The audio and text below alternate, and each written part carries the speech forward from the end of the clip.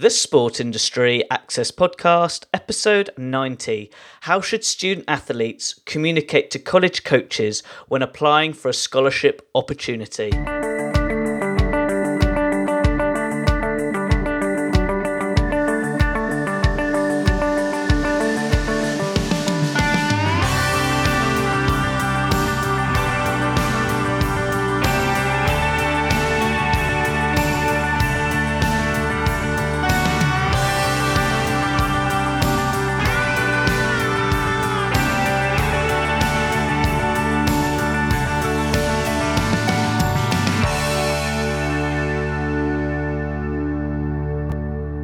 Welcome to another episode of the Sport Industry Access Podcast. I'm your host, Ed Bowers. If you haven't seen my free sports career course, I highly recommend that you check it out at education2sport.com, where I explain to you in 7 days what the sports industry is looking for with regards to new members of staff. So head to education2sport.com and sign up today for free. Now, as always, my goal each week is to provide you a special guest who is a sports expert in a specific field in the sports industry, especially if you have an interest in pursuing a career as an elite athlete.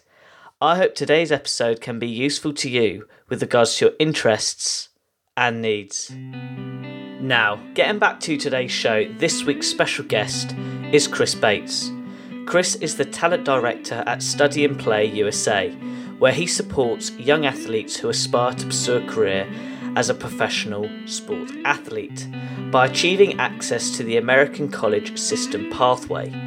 I can happily say that I'm very fascinated about Chris's line of work, and it's great to have him as a special guest on the show. That's why in today's episode, Chris will share his sports career journey and explain to you the importance of communicating effectively to college coaches when applying for a sports scholarship opportunity. Chris, it's great to have you on the show. Please can you share your sports career journey to the listeners? When did it all start? My sports journey, that's an interesting one. I suppose it started when my first recollection of playing sports started in the backyard with my three brothers, which is pretty common for Australian kids. It's what we tend to do. Cricket in the backyard, and shortly followed by, various codes of football, and tennis followed, and then tennis very quickly became the number one sort of priority for me. So, probably played my first tournament when I was about 9 or 10, I think. So, what inspired you to go that tennis journey? Was it to be a pro athlete? Was it to be a coach? Can you remember back then what you wanted to do? Yeah, no, definitely no motivation to do anything except probably just win. And all I wanted to do was just win. I was a very competitive little kid, but I never thought more further ahead than that day ever when I was playing tennis, right through probably till I was 15. Would you mind explaining to listeners your tennis journey, which led to where you are now? Sure, yeah, absolutely. So tennis, I was lucky enough to do really well, like almost instantly as soon as I started playing. I came from a big tennis family and happened to do really, really well first few tournaments I played, and then that became addictive for a little kid. And as I got through 12, 13, 14, so winning sort of the national tournaments in Australia, so as I knew how to win, and that was sort of, as I said, fairly addictive. And then as you get a little bit older, it gets a little bit harder to do it because people grow at different ages, physically and mentally develop at different stages. And I certainly physically, it took me a long while to fill out and physically. And so I got overtaken probably around about age 16. But by the time I was 18, I'd caught up a little bit, still a little bit behind physically. But I was able to do pretty well again when I was about that age. And then that's when the option of going to play professionally or quitting altogether, it was kind of really, a choice you have to make. Or do I go to university? And so I initially tried to go pro and had a couple of years out, traveling as far and as wide as I could, and did okay, but financially really big burden on the family. And so almost by chance I came across the US college opportunity, which was financially a no-brainer for my parents and for me. I could still play really good top-level tennis without turning my back on the whole professional idea, but I was basically putting that on hold to get a degree and play great tennis over in America. Yeah, so that's my journey. Would you mind explaining to listeners, especially any young students who want to be an elite athlete or professional athlete, would you mind explaining the competitive side of that quick experience from those 2 years, looking back? Oh, look, it's pretty. There's no point sugarcoating it. It's quite brutal because, and I'm sure this is the same in many other sports, because the nature of it is that you really, no one's going to give you anything. It's particularly in our sport, it's an individual sport. It's so expensive to travel and for equipment, and then to have a coach traveling, which I couldn't afford. But they're all the types of things you kind of need, in my opinion. Most people will need those things in order to maximise their potential. So I didn't have the funds to be able to do that. So you're very much lonely and trying to do all this on your own and figure it out. So look, it's all worth it if you can make it, obviously, for those that are good enough and lucky enough to make it. But certainly getting there, I found those 2 years, I learnt a lot. I don't regret any of that. And but people need to know that it's a very, very tough road. You do need a lot of support behind you, emotionally, and financial support. I found, particularly in this sport, is something that certainly makes your life a lot easier. It just gives you a little bit more time, I think. Absolutely. How did things change when you went to college in America? It changed in so many ways because culture of sport in America is so different, and it was actually incredibly refreshing, I suppose, for me. I'd come from a very, very individual sport in Australia where you don't get an opportunity to play as a team. So first and foremost, you're playing in a team environment. So that appealed to me, and that kind of took me back to my roots in the backyard playing football. And finally, I'm actually in a team again, and I really loved that. So the team environment was one aspect. The other aspect was no one's in a rush in that environment. They are willing to put in a few years. They know that they're going to get better as an athlete in college. So there's no rush to try and make it professionally. There's no financial stress because if the scholarship's good, then you shouldn't have any financial concerns. So the financial burden off, the loneliness was kind of, that problem was fixed as well. But the other thing was the academic. So the academic provided a really healthy distraction from tennis. And I found that my academics helped my tennis so much. What did you study? Well, to be honest, when I started, I had no idea what I wanted to study. And that's the beauty of the US college system. You don't have to declare your major initially. You can actually do a bit of a smorgasbord arrangement and choose elective subjects, which I did. And I chose anything from theatre to PE teaching to consumer behaviour to all types of different things.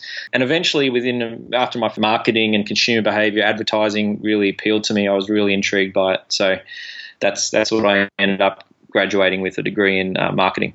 How has that marketing degree, looking back now, supported you to where you are now? The marketing degree itself was just, to me, it was a passion. I had a really strong interest in the subject. And so I've always been intrigued by that ever since. So it probably helps us a little bit in our line of work now, understanding humans a little bit better and what makes people think and what motivates people to purchase things and things like that. It certainly helps. But I think it's just the act of finishing and completing a degree in another country. It wouldn't have mattered if it was marketing or accounting or anything.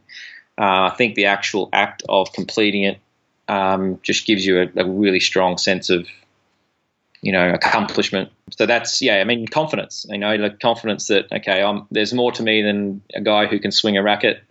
So you come home with a little bit more, different string to your bow. Would you mind explaining to listeners what you did after your time at college? Did you go back to Australia or did you stay in the States and try being pro again? What did you do next?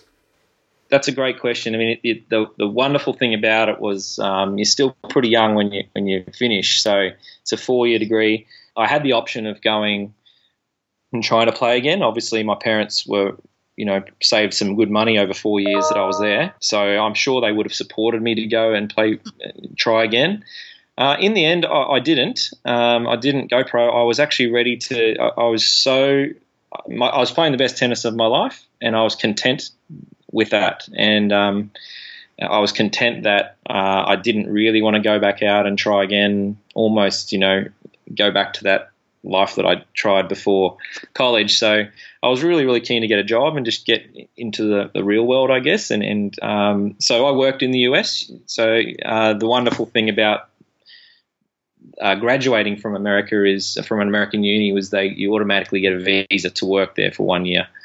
So I took that up, worked for a publications firm, got a really good job, and did that for a year. I could have extended that for a few more years, but after that I came back to Australia. Just touching back to today's main topic, how important is communication skills when applying for a sports college scholarship?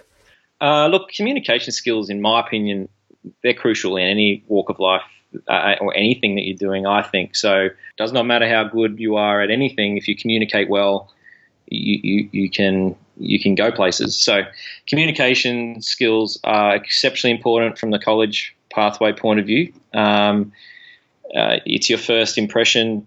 Sometimes with a coach is, that first Skype, just like we're doing now. That first impression, your demeanor, all those types of things. That can be the difference between a scholarship offer and not. So it's not just about talent. It's not just about a video that you've sent to the coach of your playing skills. It's absolutely about your personal qualities as well. And communication's a huge one. So what inspired you to start Study and Play USA?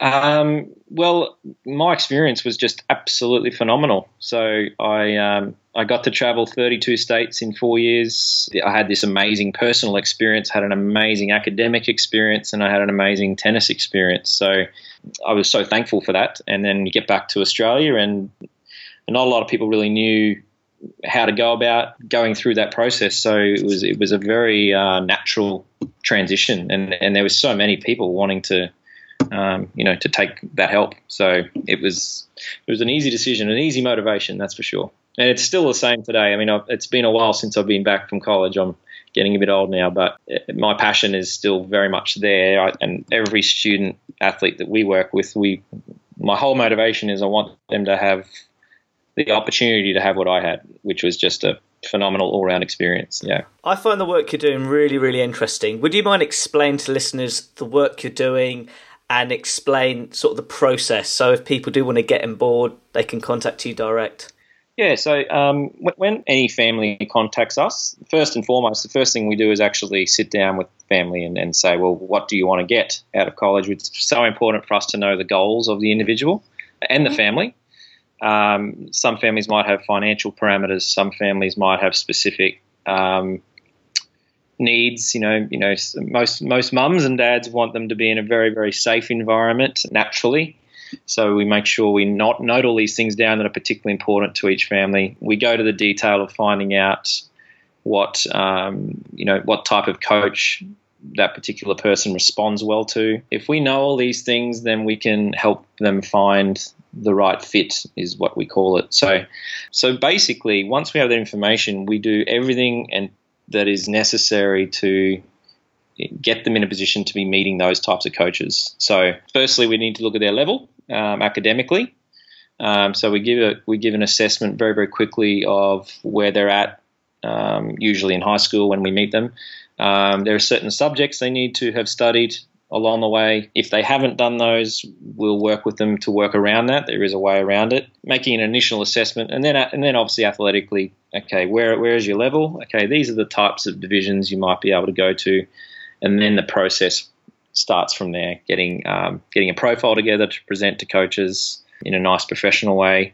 And then a huge part of what we do, probably the main thing what we do, is actually coming back to what we were talking about before, is actually teaching them how to communicate with coaches. So what's an effective form of communication? We do mock interviews. We provide a lot of resources and practice for that. So, and then helping them arrive at the decision and make the decision. We never make a decision for any family, obviously, but we'll help them their decision on the important factors. Okay, which usually is the coach, the environment, those things more so than perhaps the location. Is this just in tennis with regards to the coaches, or any sports? All sports, absolutely. Yeah, so it doesn't change. Humans are humans, coaches are coaches. The process is very similar. Some sport might have its nuances, how we might go about it, which we work with, but generally speaking, the process is extremely similar. But the main thing for us is having a great relationship with the coaches in America. So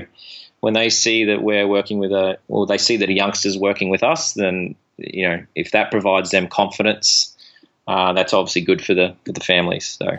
Absolutely. Out of interest, what have you been up to recently? What I've been up to recently? Our business, Study and Play USA, is very, very much into providing free information, really, making sure people are informed initially. And this is a good example of it. Like, we love doing this type of thing. There's a lot of misinformation out there about college on the net. Sometimes, people hear things from other people who've had the experience, and that information might be a little bit dated. Or, there's lots of variables. So we like to set that all pretty straight, and we do lots of presentations at high schools, at clubs and expos, and it's all about making people aware that this exists, but also that they're letting them know whether they're good enough as well before they get too far into it. So, yeah, that's what we do. We spend a lot of our time traveling around the country, meeting new people and giving them that information. Just on a personal note, Chris, what have you enjoyed the most from your sports career, looking back now? I like the problem-solving aspect of sport. So there's no easy path for anyone in any sport, even though we see the finished product on the top elite athletes a lot, and we think, man, that looks like a life. But there's always been a tough road for every athlete. And they figured it out, those guys that get to the top. They may have had a little bit of luck too along the way. Generally speaking, there's stuff that's going to happen in sport that you've got to deal with that might not be positive. It's how you deal with it, is what matters. And so I think sport is such a great, it's not life and death, obviously, but teaches you a lot about life. And how you handle certain sporting situations can often be a good predictor on how you might react in a real life situation, so to pressure and things like that. Absolutely. And I feel like we're at a great stage of the interview where I'd like to finish with an inspirational question. What advice would you give to students who want to pursue a career in professional sports? Look, I think it's easy to just say they've got to enjoy it. That's a given. But the reality is, a lot of people that make it, you possibly don't enjoy it. They just happen to be very good at it. To have a successful career in sport professionally, I think it's got to be a burning desire. It's got to be something it's never far away from the front of your mind, the dream. I think that's if you've got that and you're constantly wanting to play that sport, whether it's at a high level or just with your friends, whatever, I think that's a really, really good sign. But yeah, general advice is, if you're going to do it properly, get good coaching, get good support around you, find a way to get some good funds behind you and commit to it. And I guess the other thing is have a backup plan. Absolutely. That's great, Chris. How can people interact with you online? Like most people these days, we're across the most of the social media. Bring it up here so I can tell you exactly, so I don't want to get any of the characters wrong for you. But obviously we're on Facebook at USA Study and Play. Same with Twitter. That's our handle. And they can look us up, Study and Play USA, on LinkedIn as well. And obviously Instagram as well. That is great. To all the listeners listening in, all those links will be on my website relating to this blog post. Chris, it's been great chatting with you today. Thank you very much. Pleasure, Ed. Thanks for having me. What a really interesting career journey from Chris, and interesting podcast topic. But what's really important, which you can apply to this interview, is being mindful about the athlete himself or herself, of the sacrifices they go through, the family sacrifices. You can really hear Chris's tone of voice and through his experience that it's vital, especially for the next generation of young athletes, which potentially could be prospects for the future in the elite world of sport.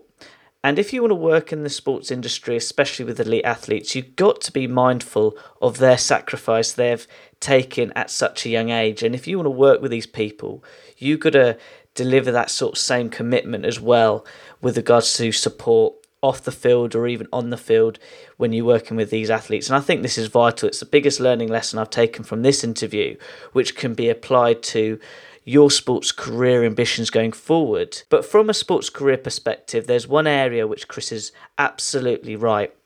That communication skills and how you can communicate with people in different ways and methods is vital when pursuing a career in the sports industry, not just for the athlete's perspective, but including myself, including yourself if you want to pursue a career in the sports industry, and adding value to this industry going forward. Really take on board what Chris said during our chat and apply it to your sports career journey now, and good luck. Now, as always, at the end of each interview, I like to finish with an inspirational quote from my guest speaker. Chris said, "Communication skills are crucial in any walks of life because it's your first impression and personal qualities which can stand you out from the crowd."